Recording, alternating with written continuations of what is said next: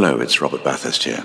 I was one of the first guests on My Time Capsule, and Mike has asked me to tell you that you can now listen to the podcast ad-free by subscribing to Acast Plus. Details of how to join are in the description of each episode. Mike says it's very reasonably priced. In fact, Mike says it's a bargain. And who am I to disagree? Locked here in his cellar. Anyway, for a small subscription, Acast Plus, My Time Capsule, ad-free. Free. Unlike me. Even on a budget, quality is non-negotiable. That's why Quince is the place to score high-end essentials at 50 to 80% less than similar brands. Get your hands on buttery soft cashmere sweaters from just $60, Italian leather jackets, and so much more.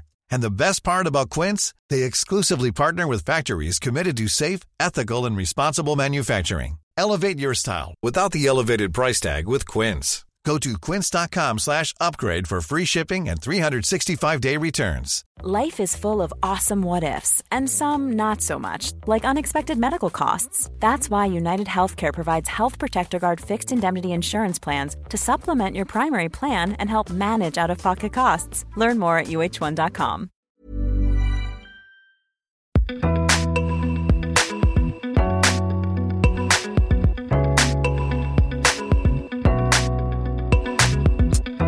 Hello, and welcome to My Time Capsule.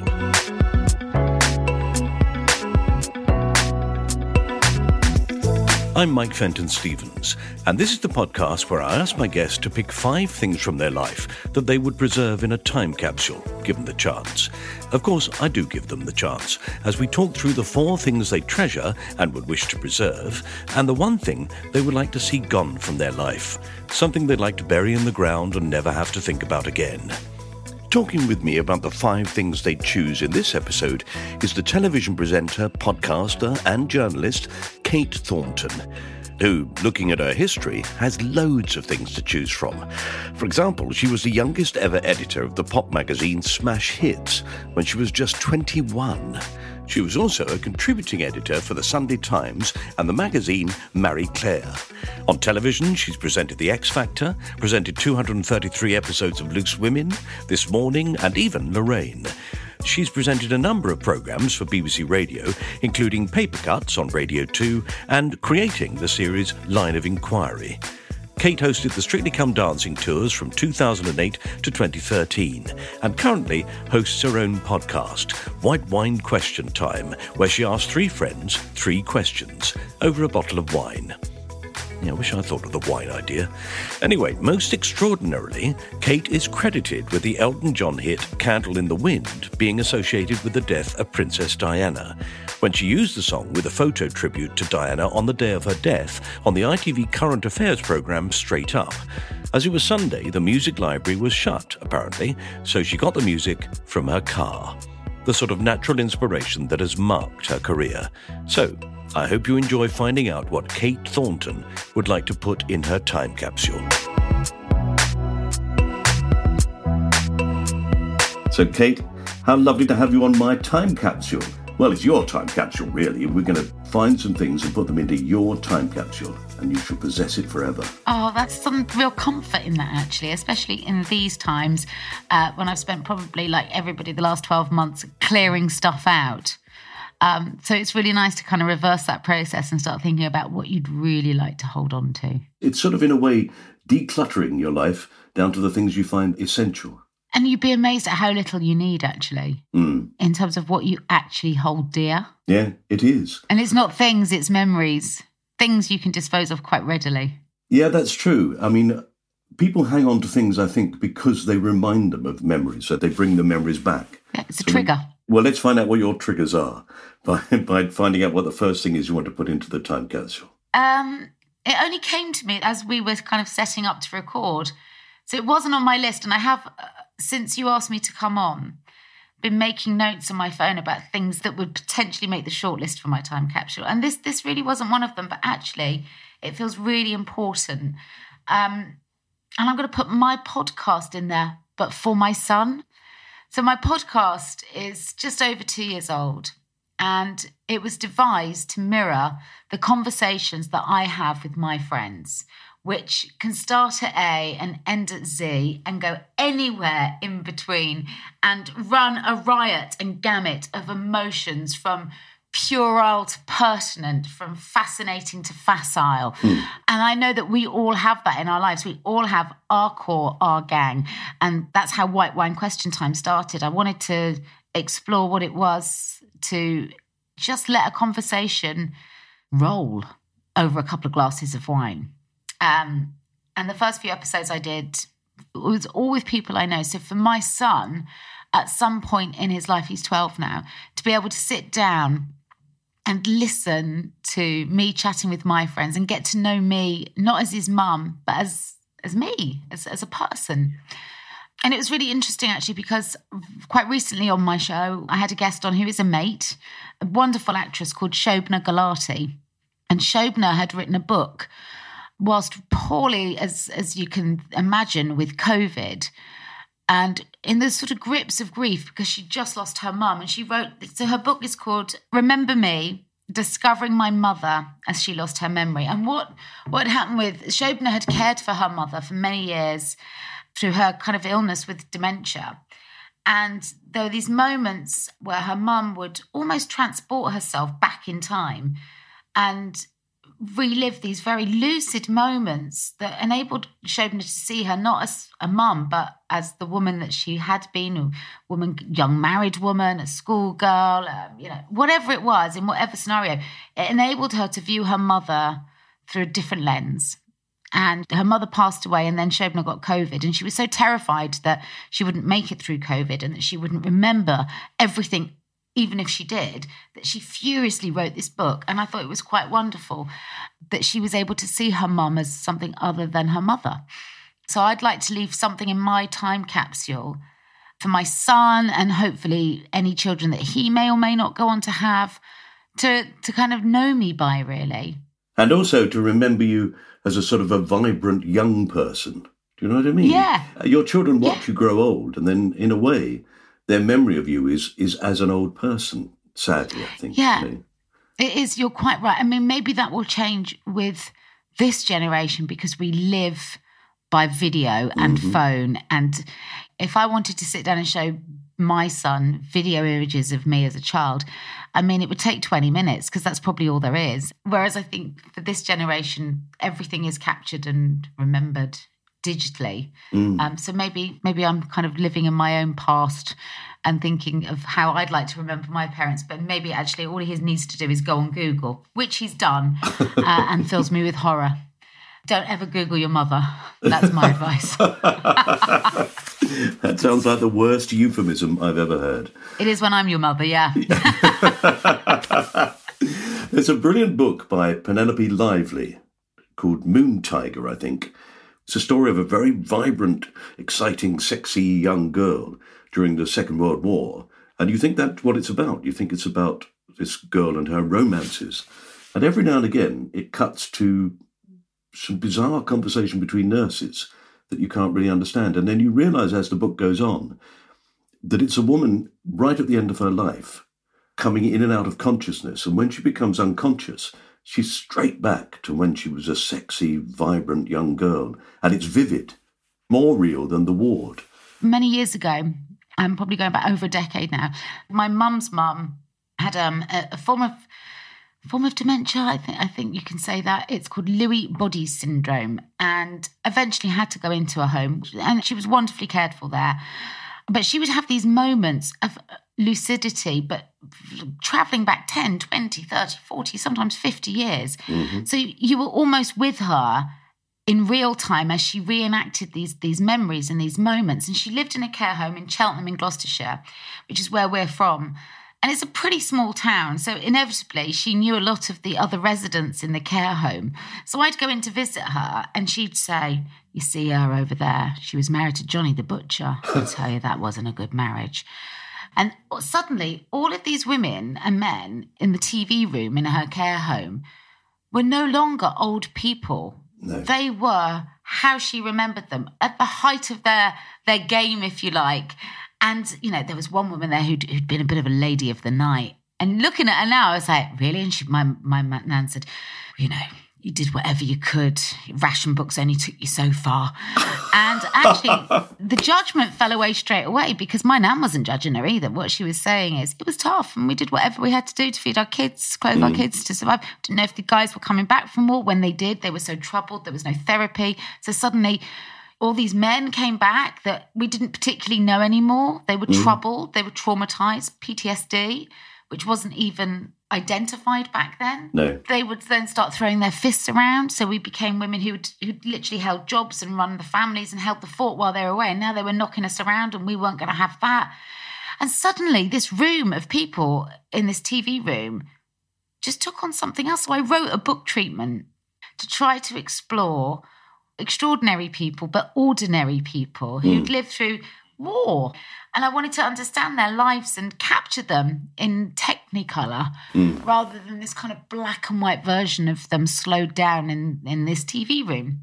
No publisher would take it. And now you look at the biggest selling book, certainly for Amazon last year, and it's Richard Osman's Thursday Murder Club, which centres itself slap bang in the middle of a retirement village where people underestimate the glory of these men and women. Yeah. The thing I love about your idea that this is for your son to look at, that really is a great idea for the whole time capsule, I think, that actually this is something that he can open and it will tell him about you. You don't sit and talk to your children in a way like you would talk to your contemporaries. No. And this is a chance for him to hear that. 100%. I mean, I think he certainly is, he listens a lot. I know that much because he'll repeat things back to me and I think, okay, you overheard that phone call, which is inevitable. Yes. Especially if you're in the car. But also, I think we live in an age, like certainly with the age that he's at now, we're on a family cloud. So I can access his messages and equally he can access mine. So we're probably privy more to our parents in 2021 than we were maybe back pre-digital, where the only way I would know my mother would be through her address book back in the day. Yeah. And that wouldn't tell me anything other than people's addresses. I mean, it was only in those final days of my grandmother's life, those final years rather, that I started to understand her as the woman she was before I came along, before her own children came along. What was her life? What turned her head? What were her interests? What were her passions? How did she cope during the war? Yes. And what was it like when they all came back? Because, we will all talk about, do you remember when we went into lockdown? Well, they had their own far more brutal version of that. 7 years of living through wartime Britain in the Second World War. Yeah. And actually, we never asked about that. No. Which is an extraordinarily dismissive thing to do about what was a moment in time history. They lived through history. And, if I could have a capsule of conversations, listening in on my parents, talking to their friends in their early 40s, mid 40s, I would go and find a quiet corner and devour it. Yeah. So I'm going to leave that for my son to enjoy someday. It's a great thing, and I hope he enjoys it with 3 glasses of white wine. Always. Always, yes. Not at this age, but when he's old enough. Not these days, but those days will come. So we shall put your podcast into the time capsule as your first item. Okay, Kate, let's move on to item number 2 and see what we've got. Okay. I'd like to take some cleaning materials and put them in my time capsule. I love cleaning. It's my therapy. Oh, that's lovely. Yeah, it is. It really is, honestly. It's I learned many, many years ago that all of us have our foibles, and I definitely do. So my way of managing anything that feels like anxiety is to clean and think. Because if you do something mindless and mundane, that frees your brain up in the first instance.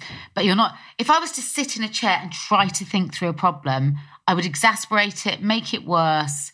It would amplify, it would mushroom, and that process would not help me. However, if I was to walk around thinking, I've got a problem, I know. Before you know it, I've got a mop in one hand, a dustbuster in the other. I've got, some bleach to hand, a Dettol spray, an e-cloth. Right? I will just blitz this house until my mind is at rest. And then I stand back and I go, and the house is clean as well. This is amazing. There is something really simple about as I'm putting my house in order, I am also putting my mind in order.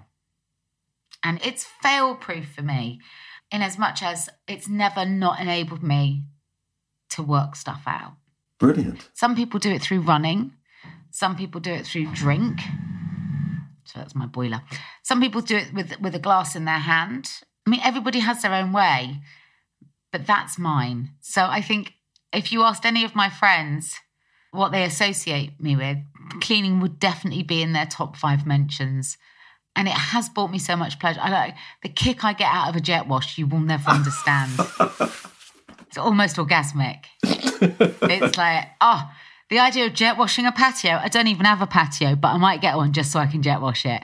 When I first got a jet wash and I was feeling a bit tied up in knots, I suppose, I started jet washing the front of my house, which is just like a paved area. And then before I knew it, because I hadn't worked my head out in time for me to finish the floor, I then started doing the walls.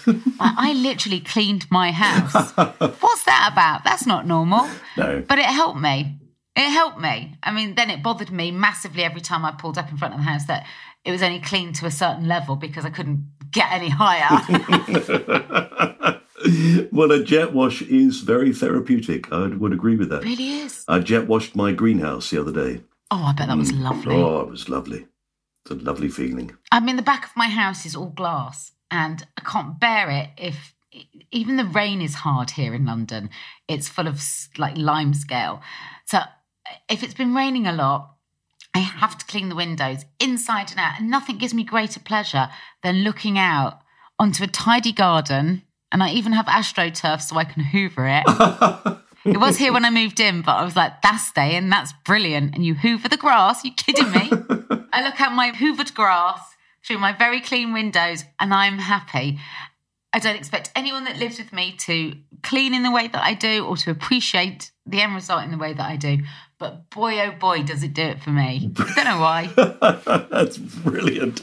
You would have really got on with my mum. You really would. She left plastic on furniture and stuff like that. Oh, no. My nan used to do that in the best room. Mm-hmm. Yeah, in the best room. Nobody ever sat on it unless someone died. Then it could come off. Yeah, I like being around cleany friends. I've got friends that really get it. And for the second lockdown, I treated myself to a new dustbuster. And there is a little WhatsApp group that was like, look at what I bought, girls. I even bought the pet version and we don't have pets. And there was a lot of oohing and ahhing. It was like I'd uploaded porn. And then there are other friends that just don't get it. And Nadia Sawala lives near me. And Nadia posts quite regularly about the state of her house. Her drawers, her condiment drawer is just a thing of horror. And I keep sending her text going, I'm begging you, please let me come and sort your house out. I beg you. She said, go away, you freak. Sometimes it gives me anxiety looking at her Instagram feed. Genuinely. And I think sometimes she just posts it to annoy people like me and to give us a sleepless night. Does she always say the words get a life under it? Don't you dare. You're never coming to my house. You're not allowed here. I'm banned. Never been. Funny that. Oh, my word. Kate, I once did an advert for Dustbusters. Did you? When they first came out, I did an advert for them. Oh. It was a terrible advert. But, there are shots of me as a young man dust-busting away. Talk me through the ad. What was the storyboard? It's a family around in the kitchen getting ready for dinner, and the sugar is spilt all over the work surface. Shock horror. Don't worry. Dad's bought a dustbuster, and very proudly he hoovers up the sugar. Perfect lines right the way through it.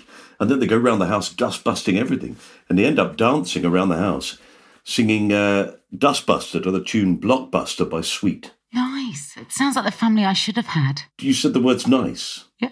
I think you're a bit mad. I do, I know, but that sounds great to me. Good times right there, Mike.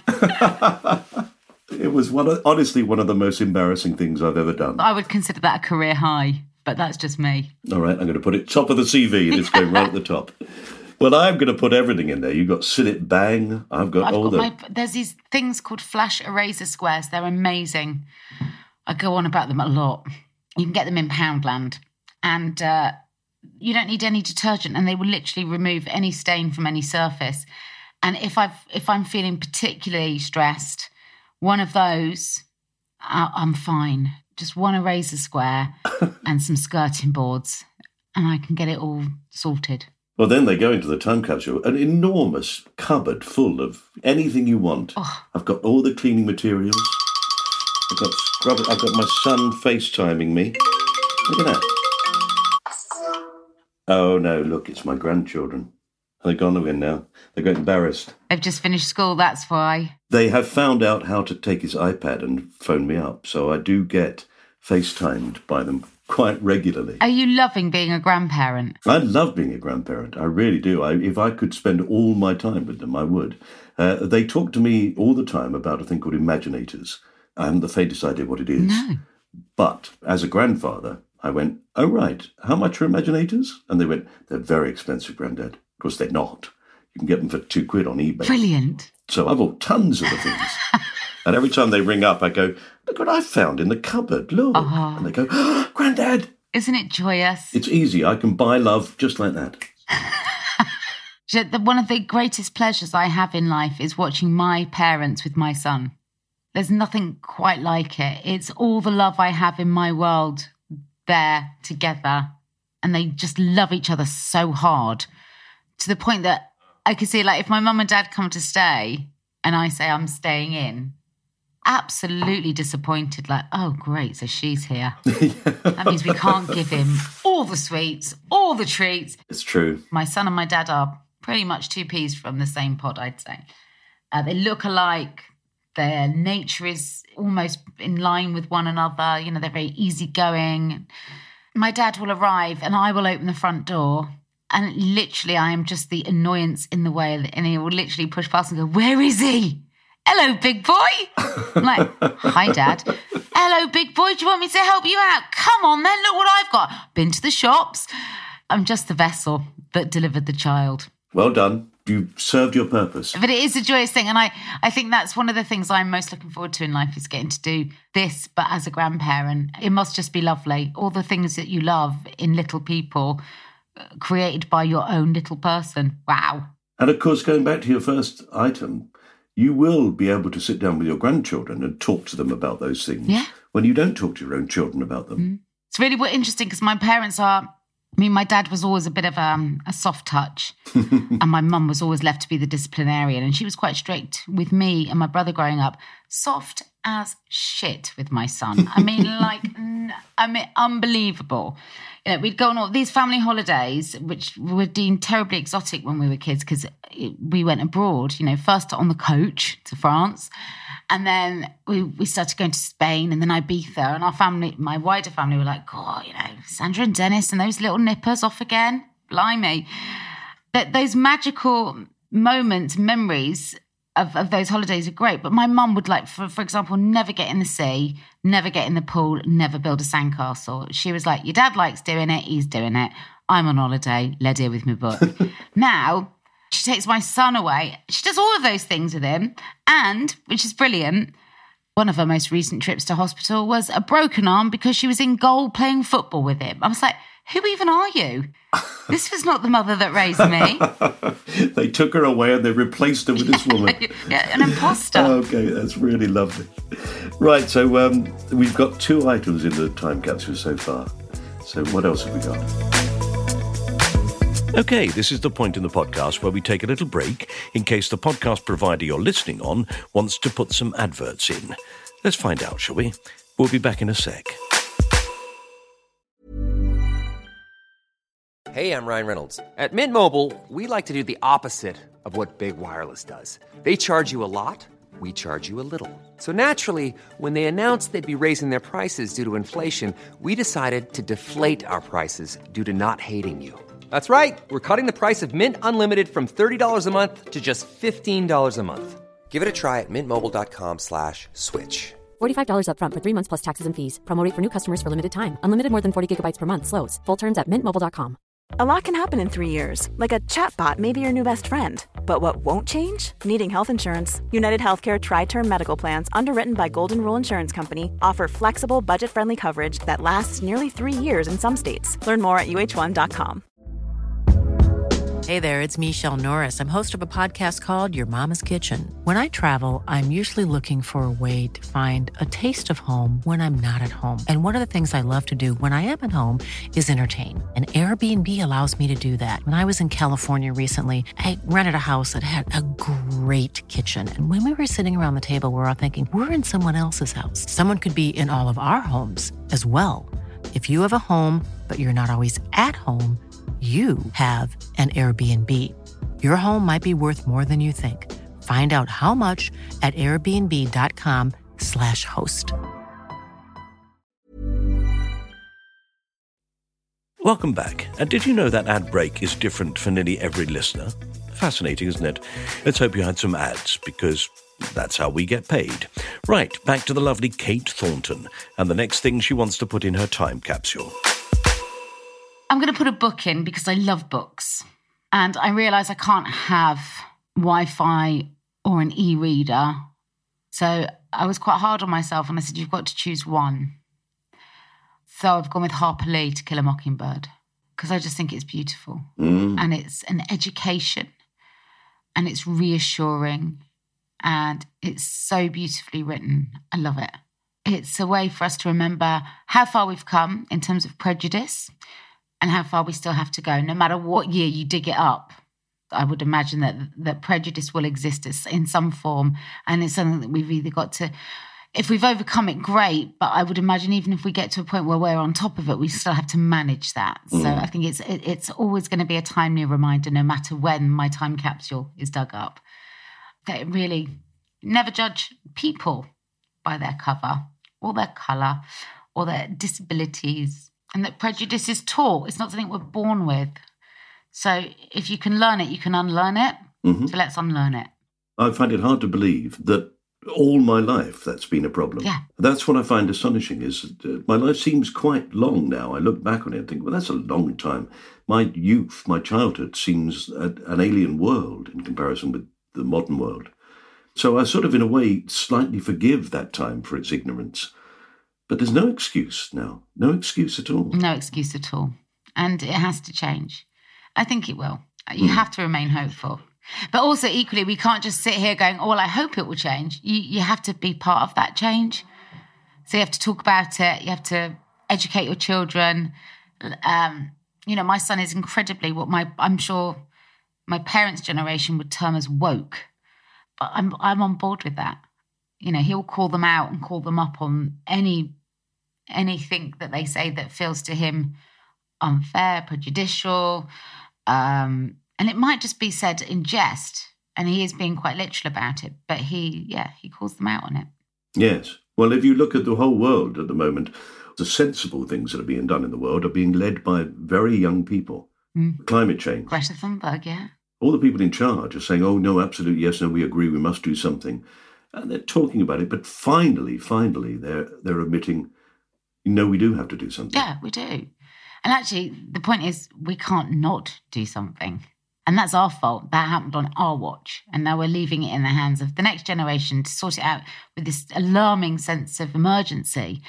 And I think, as much as this pandemic has been, one long, hot hell, there are lessons that we've learned from it. And what we've learned is, when you come together, when you pool your global resources, amazing things can happen. We found a vaccine for a deadly virus in under a year, and we're distributing it, and it's working. And it's working against all of the different mutations and variants thus far. And that is remarkable because we were all incentivized because everybody was on the playing field. It might not have been even, but we were all in the same storm, traveling in different boats, if you like. We have to then apply that same mentality to climate change, for example, to prejudice. Yes. Because if we all come together, brilliant things can happen. And we've just evidenced that. We've just proved it. And I know I sound very, very like some sort of aging Miss World contestant. But you have to believe those things. Otherwise, what do you believe in if you don't think you can better the situation?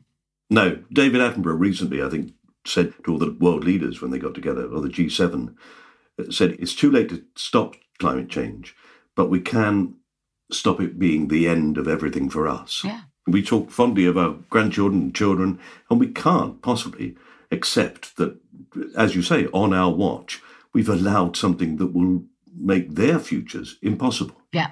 But along with that goes all the other changes in attitude. The burying of heads in the sand is a common occurrence throughout humanity's history. And it's something that we have to stop. We have to accept the truth. So when you say about Harper Lee and To Kill a Mockingbird, when that was written, it was an extraordinary thing for an American to be saying. Unbelievable. Yes, really. It was. In America at that time, people were still incredibly prejudiced. Not just prejudiced, I mean, let's call it for what it is, racist. They were racist, yeah. Absolutely. It was built into the system. And so to sit down and write a book that amazing was an extraordinary thing to do. And the fact that it still resonates so strongly now, and yet feels as if you're right, we really ought to do something about that. And you go, my word, that's incredible that it didn't change the world, that it didn't actually achieve what it wanted to do. No, which is a travesty. I also think it's been taken off the national curriculum because I may be wrong on this. I may have to Google it. I'm going to Google it. To Kill a Mockingbird. Because I think, To Kill a Mockingbird and Of Mice and Men is axed from the GCSE syllabus as Michael Gove orders more British literature. What a load of shite. Yes, he is a load of shite, isn't he, Michael Gove? You're right. I still don't think that To Kill a Mockingbird shouldn't be on our GCSE syllabus. I think it's probably more important now than ever before. No, I'd agree with that. A beautiful book. Well chosen. Thank you. Okay, we'll put it into the time capsule, and then it'll be on your son's syllabus because he's going to sit and listen to you chatting away to all your mates, and then he's going to say, I need to read a decent book. And there it'll be. There it will be. And then the next thing I was going to put in there, I wanted to put some music in because, God, I love music. And then it's almost it's a torment, isn't it, of what can I put in there? Can I make a playlist? Yeah. Can I? Yeah, of course you can. Now you've changed everything. Yeah, you ought to have the music that you love. Okay, in which case, oh gosh, so much. So George Michael, Listen Without Prejudice would definitely be on there as one of my favourite full albums of all time. And it just has such strong memories of growing up for me and loving music and listening to it in so many different ways. So George Michael was an artist that wrote everything, played everything, arranged everything and produced everything. And I studied every aspect of his music on that record. I was like, how does he do that? Oh, listen to his backing vocals. Listen to that. Look at the arrangement on that. Oh my God, isn't that... So I fell hopelessly in love with that record. In the same way that I fell hopelessly in love with Stevie Wonder's songs In the Key of Life and Innovisions. I thought they were remarkable. And then I fell in love with music like Joan Armatrading's Love and Affection. Probably of all the songs in the world, the one that I would choose above all others. I think my wife would agree with you on that. Would she? She loves that song. I think it was released the year I was born. And I don't even know how I heard it, but it's from the moment I heard it, it became mine. And I love that songs can do that. Because it's not mine, obviously, it's Joan's. And it's whoever else loves it, it's theirs. And that's the beautiful thing about music. But I love it so much. So they would definitely be in there. There would be some Fleetwood Mac in there. Loads of Aretha. Bit of ABBA. I mean, something for every mood. Something to take you up and something to take you down. The Stones. Oh, gosh. Music it's such an energy, isn't it, to music? And it's so emotive. It's so sensory that, I would need a core list of tunes that I would... And I'm using here artists and songs that I've never grown tired of. So... they've already stood the test of time for me. This isn't something I love right now. This is something I've loved for as long as I can remember. Do you remember what the first song was that you introduced on Top of the Pops? No. No. Isn't that dreadful? No, it's not dreadful. No. I should imagine you were thinking, oh my God, what do I do next? When I got the job on Top of the Pops, it was with 2 hours' notice. So I wasn't thinking straight at all. I was at home decorating when I got a call from the director and producer who said, if you can get to Elstree in the next hour or so, you can present this week's episode. A presenter's just gone sick on me, so I can't remember what I was thinking. Wow. And we all thought that was a fashion statement, all those splashes of gloss No. across your nose. It did literally go on looking like a decorator's radio. Oh, wow. Yeah. That's an extraordinary thing. Good God, how terrifying. Well, maybe not. Maybe it was a good thing that it was quick. It was exhilarating. Exhilarating. It was initially terrifying. And it's like, yeah, I have a thing with fear and nerves where I don't allow it. I just have to snap it out and say, no, it's whatever you want to call it. So I'm calling this feeling excitement, and it's not fear. And if it's excitement, I can do something good with it. If it's fear, it could well paralyze me. So it's what you allow it to be. Don't know if that works for anyone else, but it's got me out of a few scrapes. Well, you weren't exactly backward in coming forward, were you? I mean, if you look at your career going through, you've done the most extraordinary things at quite an early age. And Very early. I think it's a real example of, yeah, okay, ask me to do it and I'll have a bloody good go. But that was it. I always just thought, well, the worst thing is that I'll be terrible at it and it'll be a bit embarrassing for a moment, but that will pass. And I don't know how I had that ability to be quite wise about it, but I just thought better to regret the things you do than the things you don't.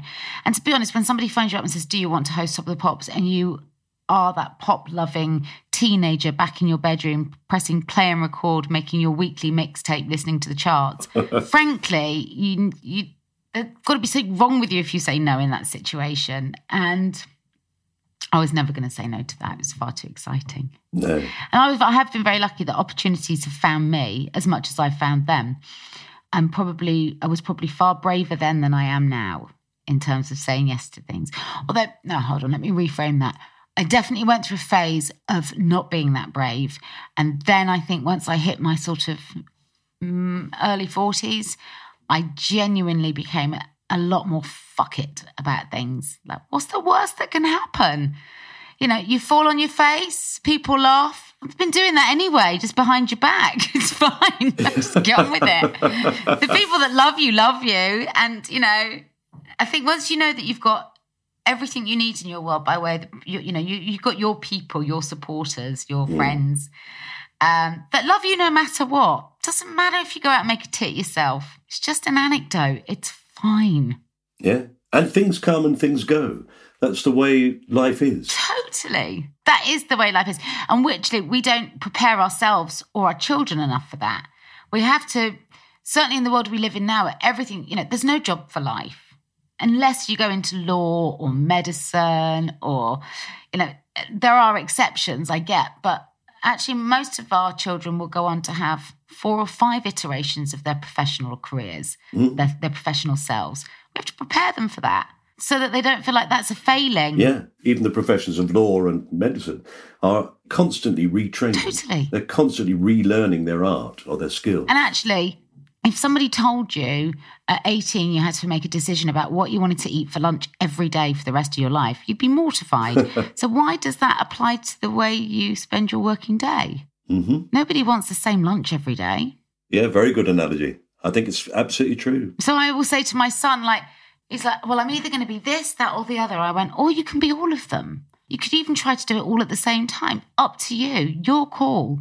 No one, I just want all those sort of stay in your lanes, that stay in your lane mentality taken away so that we're allowed to be anything we want to be, everything that we want to be, not just one of the things that we want to be.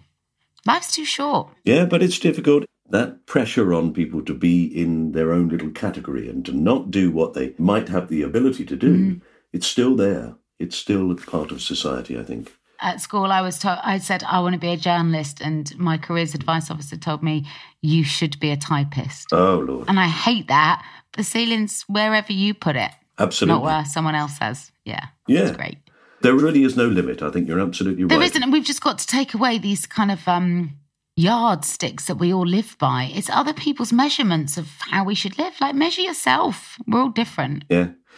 Well, I'm sure that the world will change, and I'm sure that our attitudes to work will change, and what work is will change, because it's almost impossible, I think, as the world becomes mechanised and automatic, and things are done by machines more and more, there's so many jobs that we do that we won't need to do. No. So what are we all going to do? And unless we accept that work can be being nice to people, popping around and checking on old people or picking up the litter, just, I don't know, being part of society. Yeah, being present in your community. I think we've all learned that this last year. The trick now is to make sure we don't forget it. Absolutely true. Okay, well, then we're going to take a lovely collection of the songs that have withstood the test of time. That's the name of your compilation album? That's my playlist, yeah. Lovely. Songs you'll never tire of. Yeah. Okay, great. So what have we done so far, Kate? We've done the songs, your podcast, the cleaning products, which I love. Yeah. And we've done To Kill a Mockingbird, so I've got one more thing. This is the thing you said you had no trouble thinking about because it's something you want to get rid of. Oh, so I can't put a good thing in? Well, not really, no. Well, you've done 4 good things. No, okay. Because you chose the podcast. Oh, God, now I feel really bad that You chose the podcast and that knocked one of them out. So the other thing that I was going to put in was the night my son was born, because I was so battered from delivering him that I'd love to go back and just have a second chance to live that night. So not giving birth to him, but being with him. So now I've said it, it feels like it's almost in there.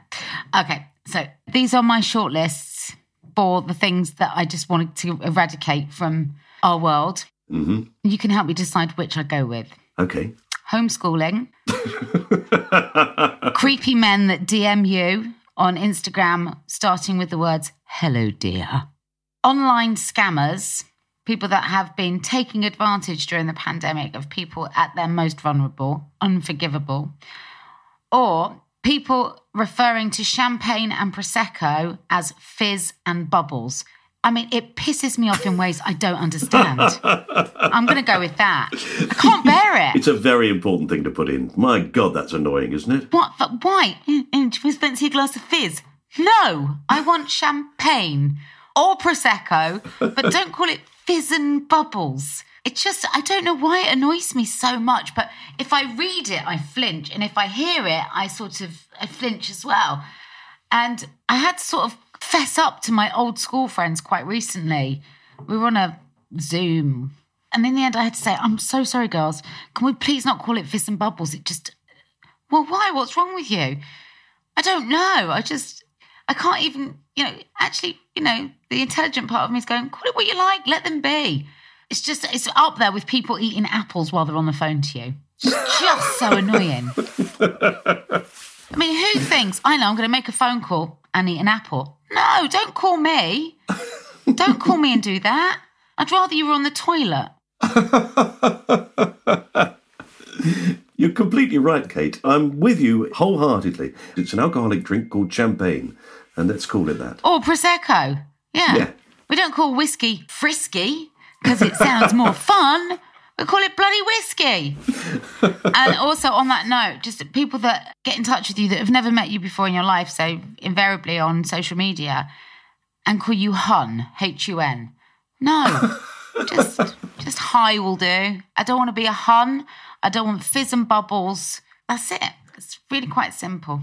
Listen, none of these things are deliberately offensive. I'm being utterly unreasonable and deeply unkind, actually.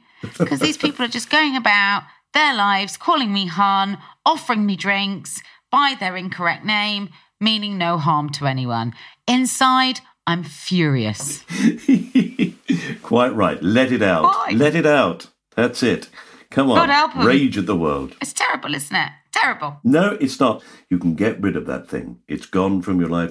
What it means is that when we put it in there, people can call it fizz, they can call it bubbles, and you'll just go, yeah, whatever. Doesn't bother me anymore. It's gone. Most days I can just let it go. Mm-hmm. But some days it makes me want to say something, and I don't like that part of myself, but I can't help that part of myself. In the same way that I will never be able to get through a patch of anxiety without a cleaning cloth, there will be days when I won't be able to correct somebody for calling champagne fizz. Yeah. Well, hun, Beautifully timed, Mike. I'm going to go off and have some fizz. Maybe round off the day with a glass of Frisky. Why not? And then I'm going to have some brandy. Randy Brandy. And a lovely glass of... Bubbles. bubbles? Sounds like washing up liquid. Oh, brilliant. It started so well and I ended up being such a crank. But I have really enjoyed talking to you and developing my time capsule. It's been absolutely fantastic. Thank you so much. Pleasure. It's all mine. Thank you, Mike.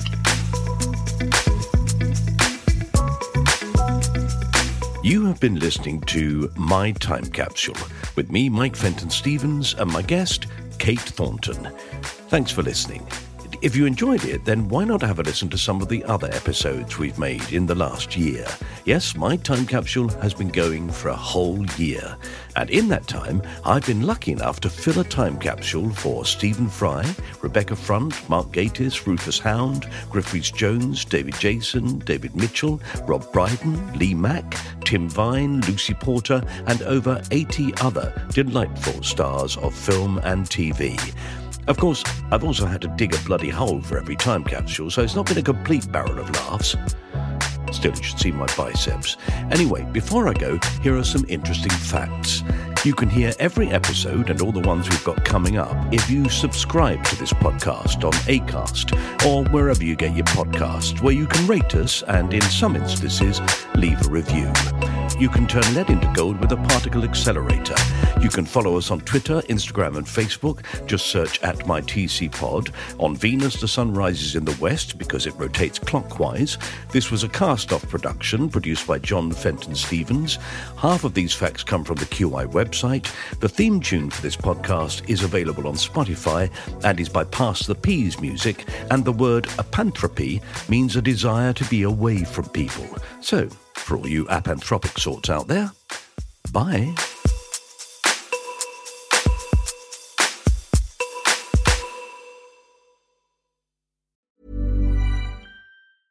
Even when we're on a budget, we still deserve nice things.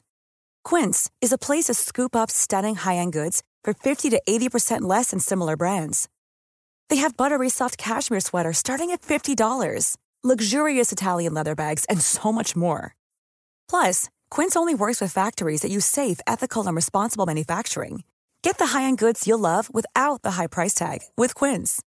Go to quince.com/style for free shipping and 365-day returns. The secret to visibly firmer, summer-ready skin is here. Osea's #1 best-selling Undaria Algae Body Oil. Clinically proven to instantly improve skin elasticity and transform dull, dry skin to silky, soft, and unbelievably glowing. Rich yet never greasy, Undaria Algae Body Oil is formulated with sustainably sourced seaweed to help replenish the skin's moisture barrier, and 7 nourishing active botanical oils for results you can see and feel all over. The best part? Its signature scent. A blend of freshly squeezed grapefruit, cypress, and mango mandarin transports you to sun-kissed summer days. This all-natural scent is unforgettable. Everything Osea makes is clean, vegan, cruelty-free, and climate-neutral certified, so you never have to choose between your values and your best skin. Get healthy, glowing skin for summer with clean, vegan skincare from Osea. Get 10% off your first order site-wide with code GLOW at OseaMalibu.com. That's OSEAMalibu.com, code GLOW.